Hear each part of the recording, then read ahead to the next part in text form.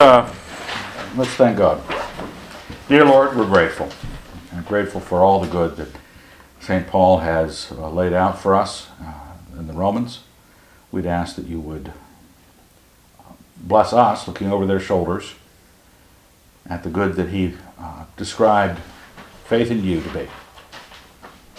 We'd ask that we would finish it off with a sense of it completing our thoughts, and we'd ask that you would help us devote ourselves to it more. In your Son's name, amen. Okay, the last two chapters of Paul's epistles to the Romans.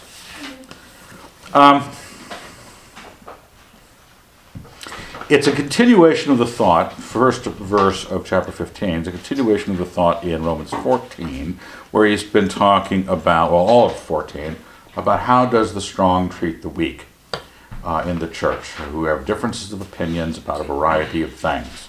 Food offered to idols, meat versus vegetables, observing days, not observing days. And of course, you can apply it to a vast array of other things as well. And he begins, he's going to step it into another aspect of the thought, but he starts out with, we who are strong ought to bear with the failings of the weak, and not to please ourselves. Let each of us please his neighbor for his good, to edify him. Now, that's almost, verse 1 of 14, as for the man who is weak in faith, welcome him, but not for disputes over opinions. That was a practical injunction. And here, there's the oughtness is more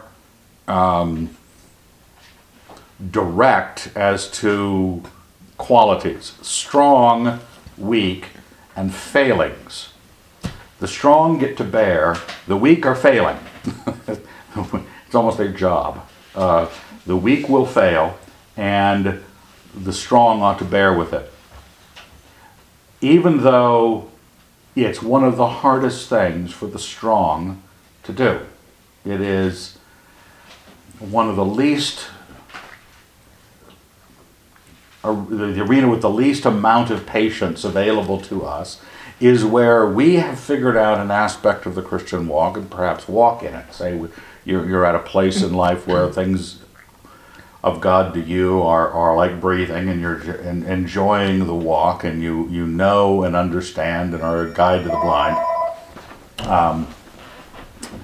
It's very hard to listen to, watch any collapse of wisdom, strength in a weak believer.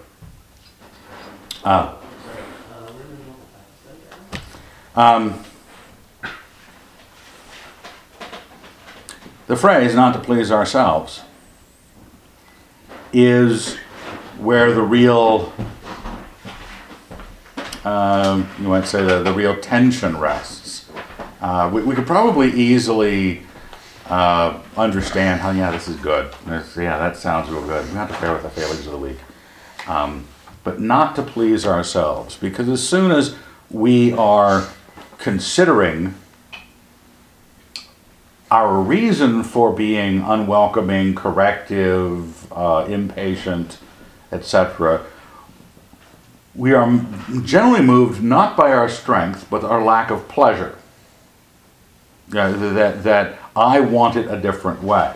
I'm not really referring to my strength. Sometimes the weak are running around correcting the strong because they think they're stronger than the strong as one of their weaknesses. But they're moved by the same thing. It isn't their strength that is demanding that of them. It's them having it their way. And God, he's letting us know here, that each of us please his neighbor for his good to edify him, for Christ did not please himself.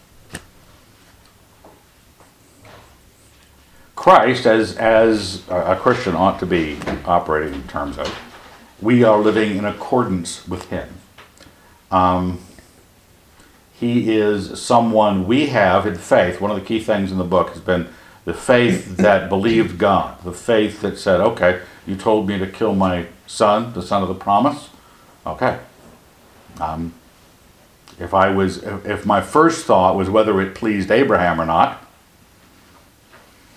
it wouldn't have gotten done. There wouldn't have been any faith acted.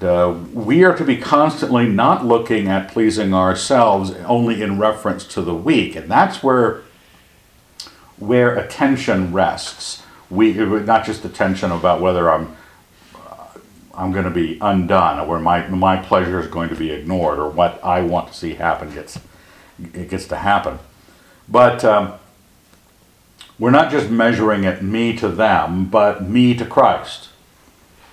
And not just there's a devotion to what He wants me to do, and He didn't please Himself.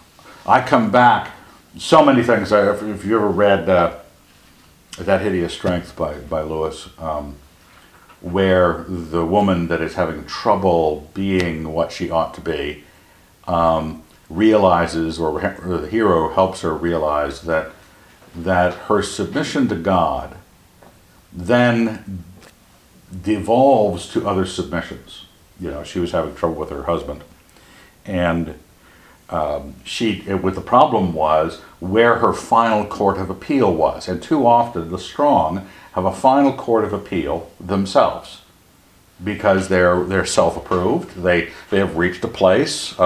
Things are copacetic, and they forget that we have the appellate level is Jesus Christ, and Jesus Christ would have you do this, and Jesus Christ Himself did this. As it is written, the reproaches of those who reproached thee fell on me. It's out of Psalm 69.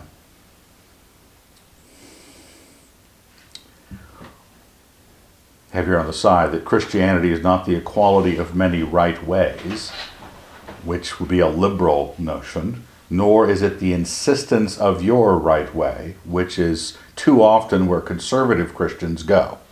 If they find the strong and right and holy and good confession or catechism, then it just becomes how long will it take me to insist that this be so in everybody's life? It is those who are right as Christ is right, bearing, edifying, pleasing the failures. While we were yet sinners, Christ died for us. He did not please Himself. I have this quote out of Matthew, a couple quotes down, Matthew 26. Going a little farther, He fell on His face and prayed, "My Father, if it be possible, let this cup pass from me. Nevertheless, not as I will, but as Thou wilt." That's the greater faith have I not found in Israel, when the Roman centurion says, I am one set under authority, and I have others set under me. I know what it is to obey. Just say the word, and it will be so.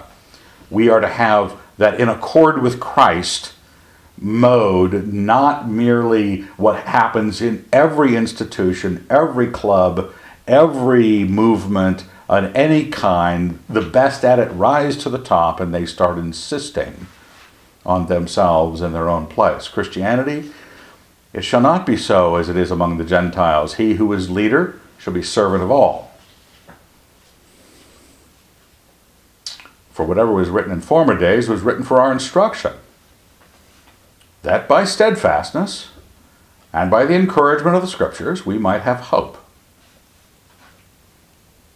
May the God of steadfastness and encouragement grant you to live in such harmony with one another, in accord with Christ Jesus, that together you may with one voice glorify the God and Father of our Lord Jesus Christ.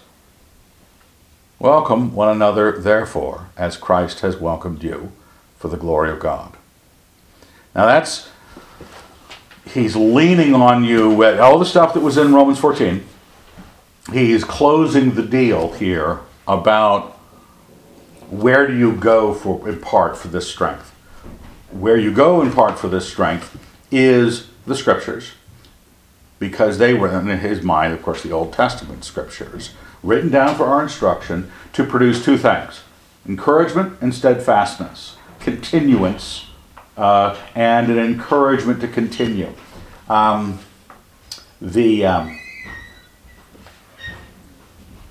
guys, notes are right there. There's room on the love seat and there's room in the big chair. The big chair, so You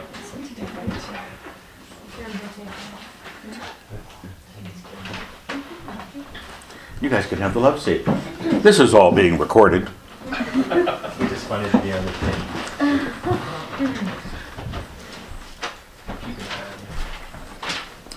Welcome, Jeffries. We only have gotten as far as verse 5-ish.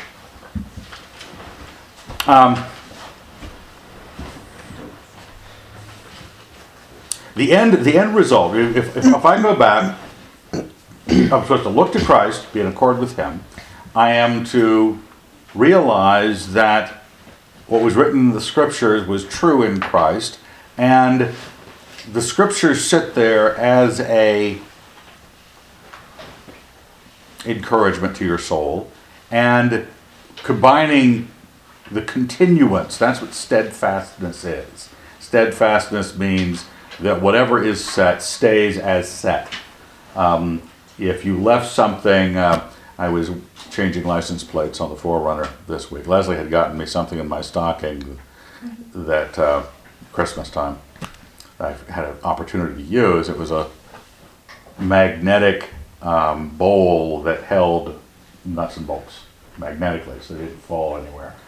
And so I put the bolts down in the basement in this little magnetic bowl and carried it out there and stuck it to the side of the car sideways. And all the things stayed in the bowl, including the wrench that was in the bowl. You know, everything just hung there, not going anywhere. Where you put it, there it stayed. That is, you count on. You want that kind of continuing integrity of where something ought to be when you went looking for it. And that combined with the encouragement, through that, we might have hope. Now, he doesn't say what hope. Now, he says a lot of good things here that you could throw in aspects. We have hope down the page. That when it's not mentioned as to what the hope would be, you naturally put it in a generic Christian, not the blessed hope necessarily, but the hope of the basic meaning of the gospel, man unified or united with God. But we'll see what comes of the text. And may the God of steadfastness, encouragement, grant you to live in such harmony. So whatever, if I break free of just, okay, I'm better than that guy, I am one of the strong, he is failing and he is weak. That's not the measure of what I do next. Because that would create trouble. That would not create harmony. That does not even, we try to actually at that point start creating everyone singing the melody. Because if we want the strong to always dictate to the weak what's going to happen, they're going to make the weak always look like themselves. That's the, believe what I tell you to believe, do what I tell you to do, be like me. But when we stop and go, I'm not here to please myself, I'm here to please the weak person for their benefit, not please the weak person by the weak person's measure, or by the weak person's weak understanding of what's good. I am not supposed to submit myself to the weak person's abstentiousness or whatever they're into in their weakness. I'm supposed to be doing things, bear with them. That means put up with that limitation. In the previous chapter, it was actually giving something up if it's caused your brother to stumble. But I'm doing it because Christ didn't act to please himself. His love was not making a world that every sinner wanted to live in, which was sinning and getting away with it. Jesus Christ didn't go, okay, I'm God and I love them. I'll let them have their way, even though they're weak. No, I will bring a good out of my strength for their benefit, and I will be patient with them. It's that great verse in Thessalonians. We exhort you, brethren, admonish the idle, encourage the faint-hearted, help the weak, be patient with them all. And too often, those people who get into the business of admonishing, encouraging, and helping aren't the first people you go to for patience about it. That's why they're trying to change the world, is they're impatient about stopping this act of sin in the world or this problem in the church. They are impatient. But Christ is not that sort of agent. There's a steadfastness and encouragement, long-term. Steadfastness is dealing with long-term problems. And same with hope. To apply the hope to a verse about hope that out of context, where he says back in Romans 8, hope that is seen is not hope. And too often when we're working with the church, we either dumb down what success is so we can feel like we're a success, or we're frustrated by all the lack of success in people's lives, and we're not like Christ, who walked through Palestine for a few years putting up with things. Incredible stupidity in his own disciples. And he put up with it. And he patiently answered their questions, and he dealt with them. And that's where we're supposed to look. Not to please ourselves. In accord with Christ Jesus. And if that's the case, if you learn this magic trick of steadfastly and encouraged to be so, hoping in the circumstance that you are not, when you have grown to be strong, could be anything more than patient with your Christian brothers who are dawdling behind, you can live in such harmony with one another in accord with Christ Jesus that you may with one voice glorify the God and Father. That's where you'll be able to be. Christian unity is so often dumbing down, like I said, dumbing down what is true so you can have diversity and everybody agrees with that everybody has a right to vastly different opinions and no real idea is true, or you have forced agreement. The unity of actually, like Christ has for us, I suppose I'm wrong about stuff. I don't know where. If I knew where, I'd fix it.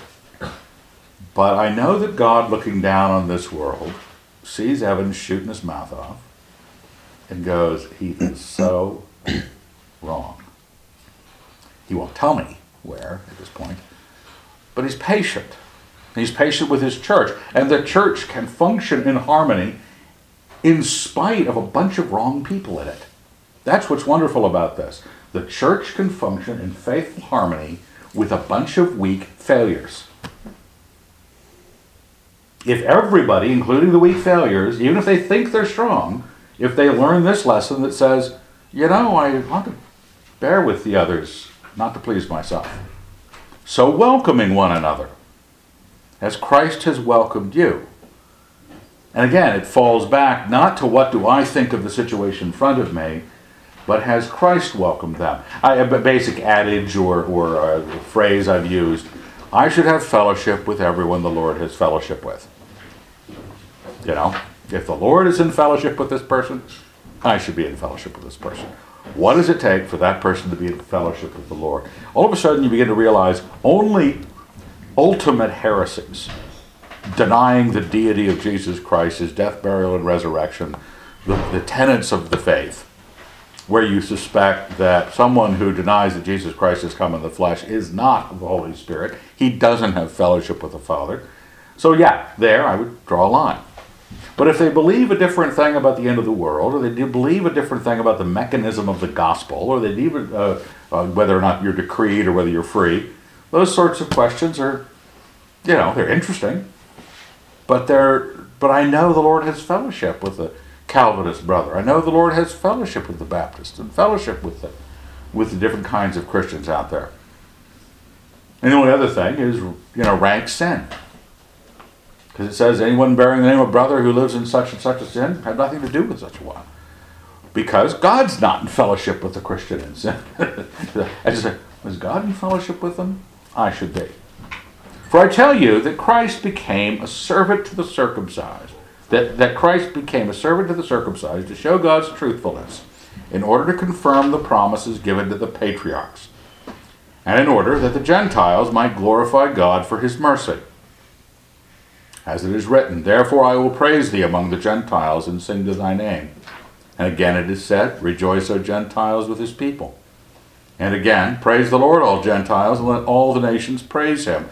And further, Isaiah says, the root of Jesse shall come, he who rises to rule the Gentiles, in him shall the Gentiles hope.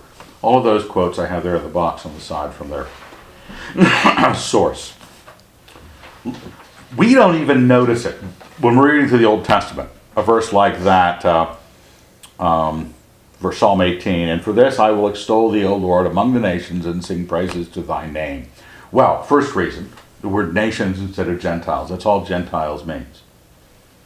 We don't see the word Gentile, so we don't have that theological problem of the New Testament jump to our mind. We just see nations, like United Nations, all sorts of nations in the world. Secondly, we're Gentiles. So we don't, and it's been a couple millennia since this got worked out in the church, and the Gentiles essentially dominated the church from that point on. So it's not really something our ears hear when we're reading through the Old Testament. For the Jew, being shown in the Old Testament all these verses that had the hope of the Gentiles all the way down to the root of Jesse, the Messiah,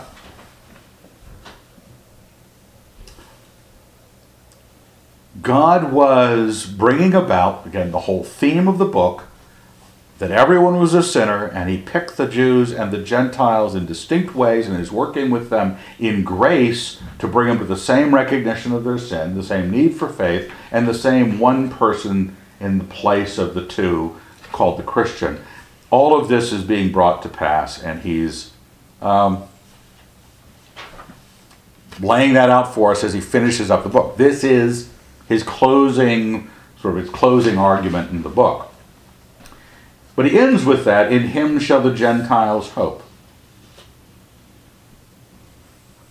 Now we don't, it's a number of verses from that first hope in red up above, in verse 4, that we might have hope.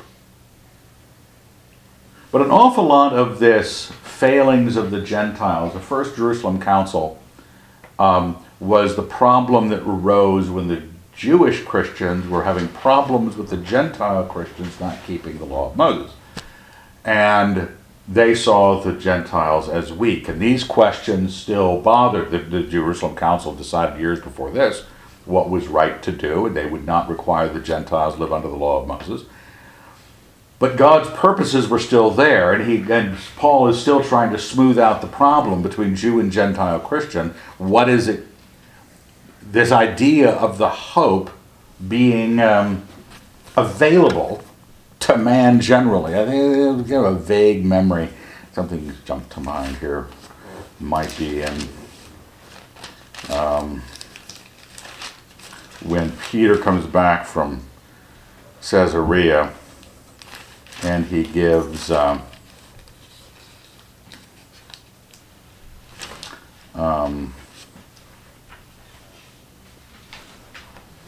when he tells the story of Cornelius being saved in Acts 11. And I remembered the word of the Lord, how he said, John baptized with water, but you shall be baptized with the Holy Spirit. If then God gave the same gift to them as he gave to us when we believed in the Lord Jesus Christ, who was I that I could withstand God? When they heard this, they were silenced, and they glorified God, saying, then to Gentiles also God has granted repentance unto life. The hope was available to the Gentiles. Now, you get this story back from this mission of St. Peter, and speaking in tongues and glorifying God and saved Gentiles, Roman soldiers. And that was a lesson. But how many lessons, over the millennia, how many lessons do you think Christians need to bear with the failings of the weak? To not think of other kinds of Christians as less than. Or they may be thought of as less than, but how does my heart then respond to that? If that hope before us all is available to us all, it may be that this is all dealing in one theme. May the God of hope, and since he fleshes it out in verse 13, may the God of hope fill you with all joy and peace in believing, so that by the power of the Holy Spirit you may abound in hope.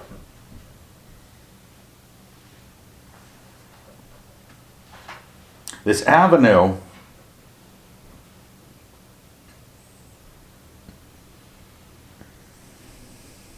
of hope, the God of hope, filling you with joy and peace.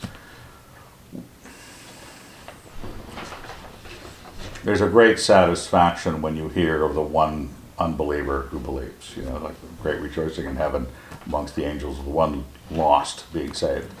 We know what that's like when you hear of someone's conversion. And when you suddenly realize, if you were that the picture of the church that St. Paul is drawing is different, so different from pictures of the church down through church history, that this is the kind of sense of what thrills you about the salvation of the lost ought to be thrilling you about looking around the congregation at the variety of Christian experience and the variety of Christian views with the kind of heart that Christ has toward it. So the God of this hope, the God that's opened up this path of welcome for so many people by faith, so easy, so direct, fill you with all joy and peace in that belief. And in that the hope would abound, that these sorts of emotions would be dominant in you as you think of the Christian life. I've said before, and I will say it again, I am a futilitarian, and I believe the world's going to Hades in a handbasket, and I believe we're all dying, and I believe that the church is a rotten, rotten thing, generally speaking, and that most people are lost, and narrow is the way that leads to life. Boy, you're a cheery person to be around. But it's not because I've tried to change them and I couldn't, so I'm just shaking my fist at the world and turning on my heel, shaking the dust off my sandals. Because I want to be the kind of Christian that's full of joy and peace and hope and love, and I want to be living in that awful, tragic situation where so few are, picked from the darkness, or listen to the gospel, rejoicing in that because Christ is my example. I myself, verse 14, am satisfied about you, my brethren, that you yourselves are full of goodness, filled with all knowledge, and able to instruct one another. That's his opinion of the Romans from what he had heard. Good, knowledgeable, and are teaching each other. But on some points I've written to you very boldly by way of reminder. I would say that, yes. Because of the grace given to me by God to be a minister of Christ Jesus to the Gentiles in the priestly service of the gospel of God, so that the offering of the Gentiles may be acceptable, sanctified by the Holy Spirit. It's almost like a thematic verse at the end. He says, this is what I'm doing. I know you guys are cool. You guys are good believers. I have forcefully brought up the topic because it needs to be brought up. It needs to be regularly brought up. It still needs to be brought up today. Christians still need to be told to bear with the failings of the weak and not to please themselves. They're still this kind of, it might not be a Jew and Gentile problem, but it's something akin to it. And a bold reminder is necessary so that what he was given by God, it's interesting he calls it his priestly service of the gospel of God. Now, we don't believe in priests, right? Well, the priesthood of all believers, that sort of priesthood. But it was the priestly service he's talking about is the sacrifice the Gentiles, so that the offering of the Gentiles may be acceptable. Why I'm standing, I'm a mediator for the Gentile offering. That's what he's claiming. He's not claiming anything about priesthood, but he's claiming something about the gospel. The gospel has opened this mediatorship that the Gentiles can offer something acceptable to God, sanctified by the Holy Spirit. In Christ Jesus, then, I have reason to be proud of my work for God. For I will not venture to speak of anything except what Christ has wrought through me to win obedience from the Gentiles, by word and deed, by the power of signs and wonders, by the power of the Holy Spirit, so that from Jerusalem as far around as Illyricum, I have fully preached the gospel of Christ, thus making it my ambition to preach the gospel not where Christ has already been named, lest I build on another man's foundation. But as it is written, they shall see who have never been told of him, and they shall understand who have never heard of him. It's a long sentence, wasn't it? Verse 18 through 21, it looks like. Pauline sentence structure. He's going on that this argument he has given from chapter 1 all the way through here has hovered over this issue. And he has said, and I've done a good job of this ministry to the Gentiles. The reason to be proud of it.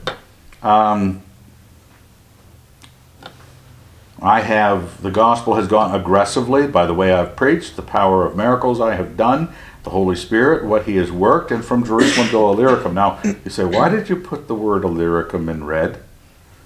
Isn't that making it a kind of important? Well, in the letters, in the book of Acts, he never gets to Illyricum. But he claims to have been there. Illyricum is Serbia, Croatia, that area. It's right across the Adriatic from central Italy.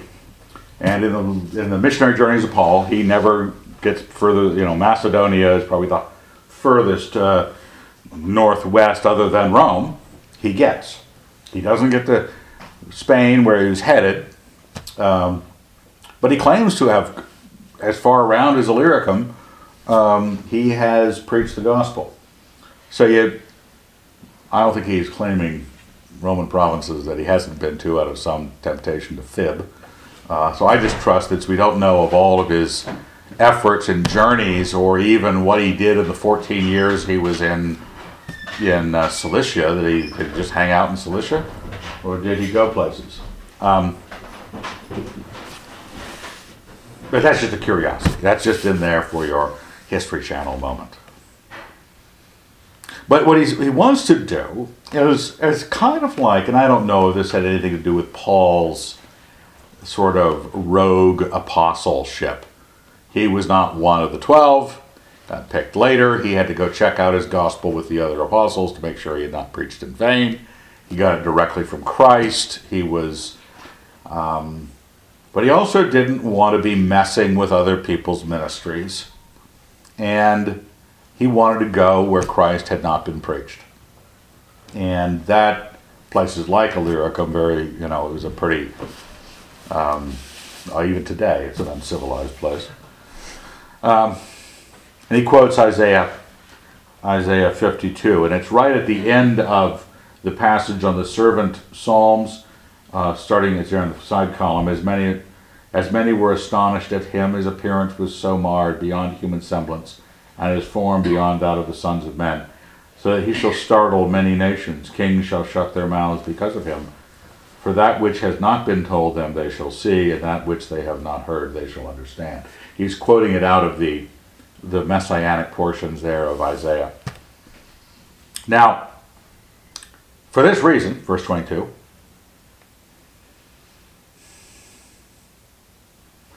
for this is the reason, left out a word. Why does it not make sense after that? For this is the reason why I have so often been hindered from coming to you. But now, since I no longer have any room for work in these regions, and since I have longed for many years to come to you, I hope to see you in passing as I go to Spain. He's probably writing from Corinth on his third missionary journey. It doesn't even mention Corinth on his third journey, but he goes down through Greece very rapidly, spends 3 months in Greece, and then heads back to Jerusalem. And he's taking a gift from Macedonia and Achaia, as he mentions here. I hope to see you in passing as I go to Spain, and to be sped on my journey there by you once I've enjoyed your company for a little. At present, however, I'm going to Jerusalem with aid for the saints. I have a couple of passages there in the other side box, one about the gift that was talking to the Corinthians about the gift that he was trying to round up with the Macedonians and Achaeans, etc., and also about his hope of going to Rome, just mentioned in passing. For Macedonia and Achaia have been pleased to make some contribution for the poor among the saints at Jerusalem. They were pleased to do it, and indeed they are in debt to them, for if the Gentiles have come to share in their spiritual blessings, they ought to also be of service to them in material blessings. And part of the the nature of the communion of the believers. A new body, it says in Ephesians, that a new body, a new person has been made in the place of two. Well, when a new body is made, it's not just, okay, now we know what the club, how big the club's got to be. It's a new body with a new dependence on itself. That there's not a Messianic Jewry over here and Messianic Gentiles over there, and they wave at each other on the street, but they have communion with each other. And that idea of recognizing the point of the body is something where the parts of our lives benefit other parts of our lives. Here, the benefit is spiritual blessing with material blessings in return. The currency can shift. In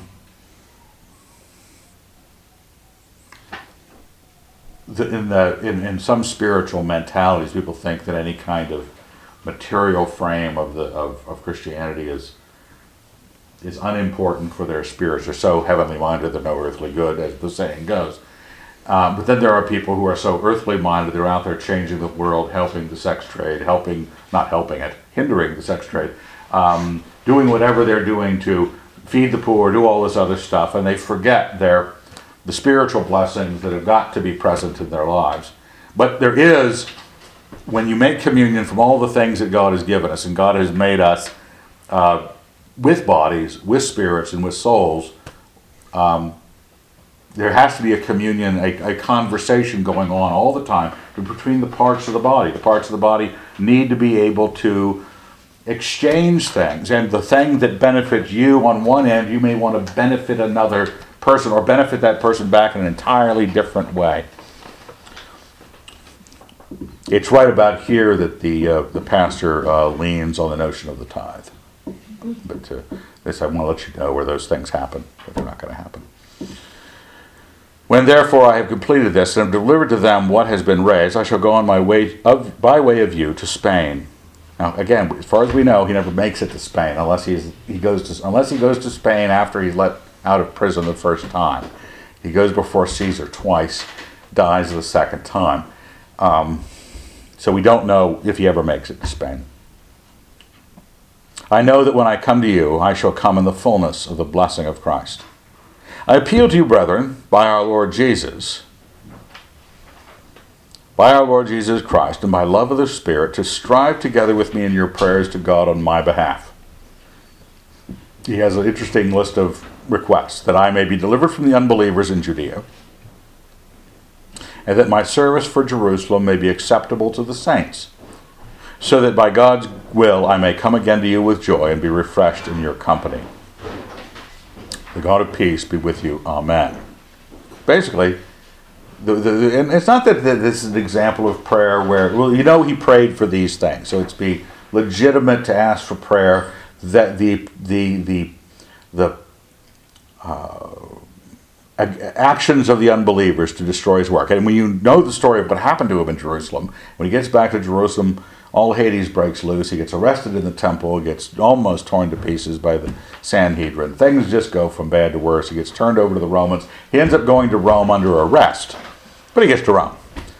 But the prayer of the delivered from the unbelievers does come to pass. We don't know how there was a little bit of problem in James's, not response to the gift, but the Jews were worried that Paul's was not faithful enough to the traditions of Moses.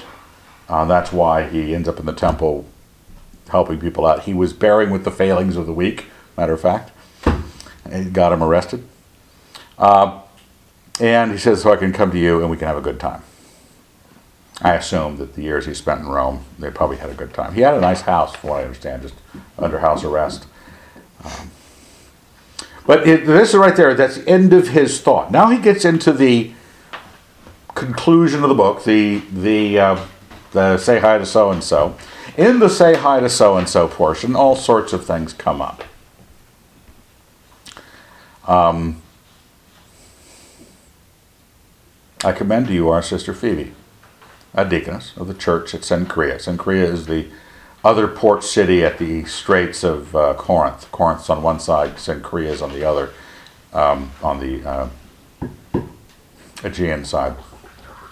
that you may receive her in the Lord as befits the saints, and help her in whatever she may require of you, for she has been a helper of many, and of myself as well. Still today, I see people fighting on the interwebs about things like this. I just look at it and go, okay, so Phoebe was a deaconess, lighten up, Francis. I mean, why do I have to die on this hill? But what's interesting is how I'll point out a few things. Greet Prisca and Aquila, my fellow workers in Christ Jesus, who risked their necks for my life, to whom not only I, but also all the churches of the Gentiles give thanks. Well, they've shown up in Acts, Priscilla and Aquila. And of course, some people make an issue out of that. Why is Priscilla always listed first? Let's work with me here. Greet also the church in their house. Oh, that's nice. Little home church thing there. You'll see certain things referenced through this. I have some of them in red. One of the things referenced is the groupings of fellowships you'll see in the Church of Rome. The church in their house, down in verse 14, the brethren who are with them. 15, the saints who are with them. There seems to be groupings of fellowships that he's addressing, not one megachurch in Rome. It's all the saints. It's the church in Moscow, Idaho. But you should be able to say and say hi to the people at E Free and Christchurch and Bridge Bible and various other places. That's what this is structured like. Also, how many of these people are referred to as workers, fellow workers? There's fellow workers of Christ Jesus, Mary who has worked hard, verse 6. Verse 9, Urbanus, our fellow worker. Greet those workers in the Lord, Tryphena and Tryphosa, in verse 12. Persis, who worked hard for the Lord. There's the recognition of those who are laboring in the body to bring something about. Now, that's just in a bunch of greetings. Greet this and greet that. Greet my church in the house, verse 5. Greet my beloved Epaenetus, who was the first convert in Asia for Christ. Meet Mary, who has worked hard among you. Greet Andronicus and Junius, my kinsmen and my fellow prisoners. They are men of note among the apostles, and they were in Christ before me. Hold it, Junius is a female name. The word men of note is not in the text. It is of note among the apostles. Now, they could be a married couple, Andronicus and Junius. Traditionally and historically, it was always a female name. Some people in the later part of Christian history have tried to affirm that it was a male name. But I'm not a feminist, and I'm not bringing this up to try to make a feminist point, because Paul does not have these in here as a feminist point. He doesn't have Phoebe in there as a feminist point. He doesn't have Prisca listed first as a feminist point, nor has he mentioned Junius, thinking that other people might think it was a guy. But other people want to die on that hill. They want to pull that out rather than, have you noticed how he's greeting all the workers? Or have you noticed how it's broken up into different fellowships that you're after? They're kinsmen of Paul's, it seems like, related to him somehow, and they're also in jail. And older in the Lord. Greet Ampliatus, my beloved in the Lord. Greet Urbanus, our fellow worker in Christ. And my beloved Stachys. Greet Apelles, who is approved in Christ. Greet those who belong to the family of Aristobulus. Greet my kinsman Herodian. Greet those, and we don't know if how close they were related to Paul. Greet those who are in the Lord who belong to the family of Narcissus. Greet those workers in the Lord, Tryphena and Tryphosa. Greet the beloved Persis, who has worked hard in the Lord. Greet Rufus, eminent in the Lord, also his mother and mine. I don't know whether he just thought of Rufus's mom as kind of as a surrogate mom, or whether Rufus is his brother.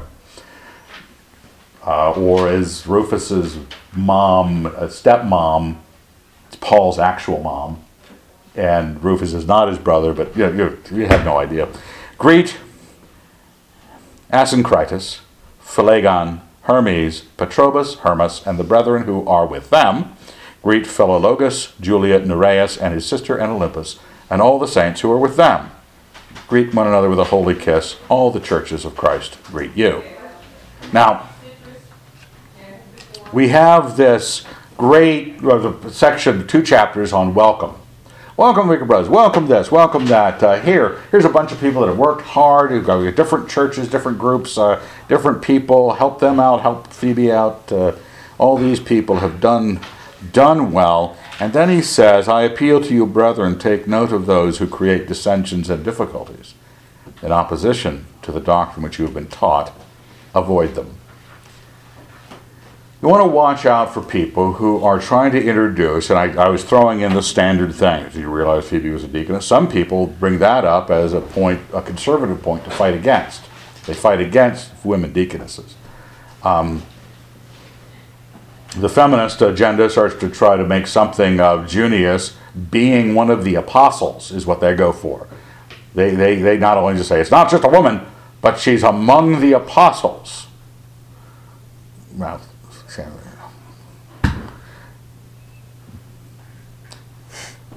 people who bring up dissensions and difficulties, also disobeying the last two chapters, Paul's an answer to those people who are there just to create faction, just to create decision points that are difficult to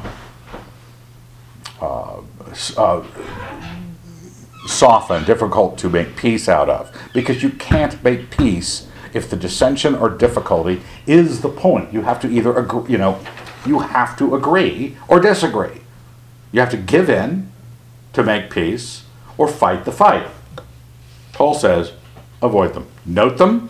I just went through and noted all the people I liked. I just said hi to everybody, and the guy who worked hard for the gospel, and anybody who's going to be teaching something different. Now, if I were to try to make out of these greetings a doctrine opposite the general misogyny of St. Paul, I wouldn't be honest at best, because especially for people who can't stand St. Paul because he is such a misogynist in other passages. They don't like what he says other places with clear teaching, and now they're going to parse his greetings into some liberation theology for the feminist agenda. I can't understand it, for one. But nonetheless, it would be against the teachings. You might not agree with it, but it would be opposition to the doctrine which they've been taught. Avoid them. That's the task.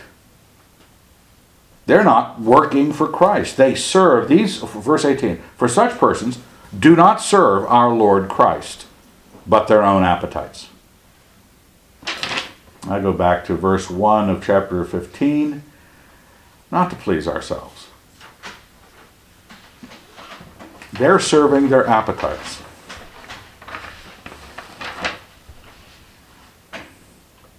And by fair and flattering words, they deceive the hearts of the simple-minded.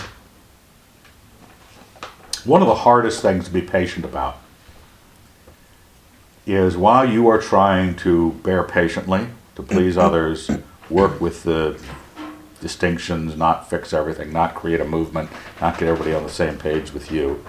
Others are. They're very much invested in making their particular dissension or difficulty fill out. And by fair and flattering words, that means they'll say things that sound good to dumb people.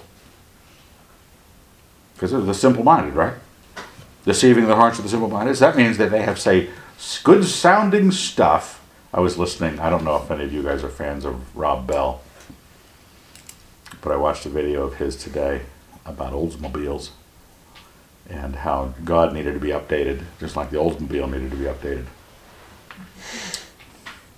And he had a few suggestions, which are in direct opposition to the teaching of Scripture. But besides that, by fair, and he was standing beside this old Oldsmobile, talking. There was music, very meaningful sounding music, playing, and he was saying it very. There was a kind of a dulcet, come over to the dark side quality. Luke, I am your father, something along those lines. And the Lord probably loves Rob Bell, and he's probably going to heaven, and I'll be in fellowship with him if I'd met him. But by fair and flattering words, feeding an appetite. Now, I think he's sincere. I don't think he's one of these false teachers that's just trying to get a following to make buck. But they have an appetite that they're trying to And that it works on people. But the Lord doesn't want you to be a simpleton. For while your obedience is known to all, so that I rejoice over you. I would have you wise to what is good, and guileless as to what is evil. You know, be clueless as to how to do evil, and pretty smart on how to do good. Then the God of peace will soon crush Satan under your feet. Then, he says, while you're already pretty set. Remember, he said they were good, they were knowledgeable, they were able to instruct one another. And he says here that your obedience is known to all. I am rejoicing about what good a church you are. This is needing wisdom, so that you know that it is not the fair and flattering wisdoms that come down to you that are bringing up dissensions and difficulties, that are antagonistic to the teaching you received, that only convince the dumber among us to go along with it. You should not go along with it. And in order to win that fight, for the God of peace to crush Satan, that's what he's looking for. The Christians to pick up the slack and be growing in wisdom. The wisdom of what is good. Timothy, my fellow worker, greets you. So do Lucius and Jason and Sosipater, my kinsmen. I, Tertius, the writer of this letter, greet you with the Lord. You kind of wish you had been that guy. You know, I've got one verse in the Bible. I wrote,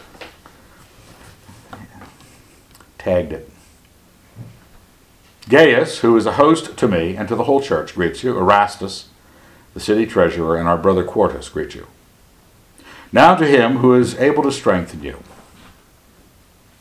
according to my gospel and the preaching of Jesus Christ, according to the revelation of the mystery which was kept secret for long ages, but is now disclosed and through the prophetic writings is made known to all nations, according to the command of the eternal God, to bring about the obedience of faith. To the only wise God be glory forevermore through Jesus Christ. Amen. This is, you'd like to see those patterns of words used. According to this.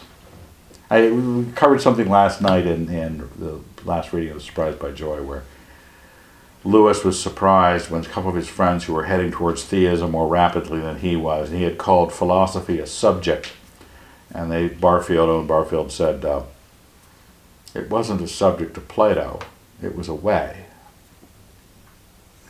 We treat sometimes our Christianity as a subject that we learn all the answers to. We learn good apologetics, we learn all the right doctrines, we try to form up the right ecclesiology, we form up a lot of things. And we forget that it's a way. It's a way we live, it's a way we think, it's a way we are, that according to the gospel, we are strengthened. According to the revelation of the mystery, and according to the command of the eternal God. All to bring about the obedience of faith. That this, not obedience to the law, not obedience, we learned that in the whole book. The obedience of faith in accordance with certain things. And we are to be looking for a way that's in accord with something. Every way we follow is in accord with something. Fred Banks, I had breakfast with Fred Banks today, and he had got a section out of the Tao Te Ching that he liked this translation of it, and we looked kind of hip at the Breakfast Club. He had the Tao Te Ching, we had the Oxford Classical Dictionary, and the New York Times. We just looked like, man, we talk about liberal professors, but we weren't.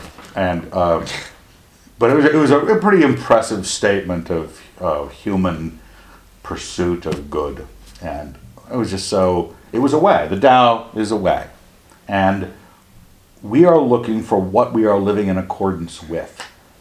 These are the things according to the gospel of Jesus Christ, and according to the mystery that was kept secret and then proclaimed in the prophetic writings, made known to all the nations, and according to the command of God, to bring about the obedience of faith.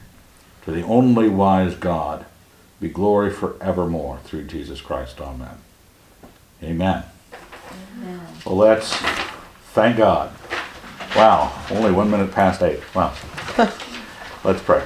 Dear Lord, we are very grateful, very merciful to us, and we would ask that your great mercies, the way your Son dealt with sinful man, not to please himself, that we would learn by our Master to do the same, to live in our church lives, to live in our fellowships in such a way that we extend ourselves in love, that we know what is true, we don't back away from the strength, but we know how to give ourselves. In your Son's name we pray. Amen. Amen.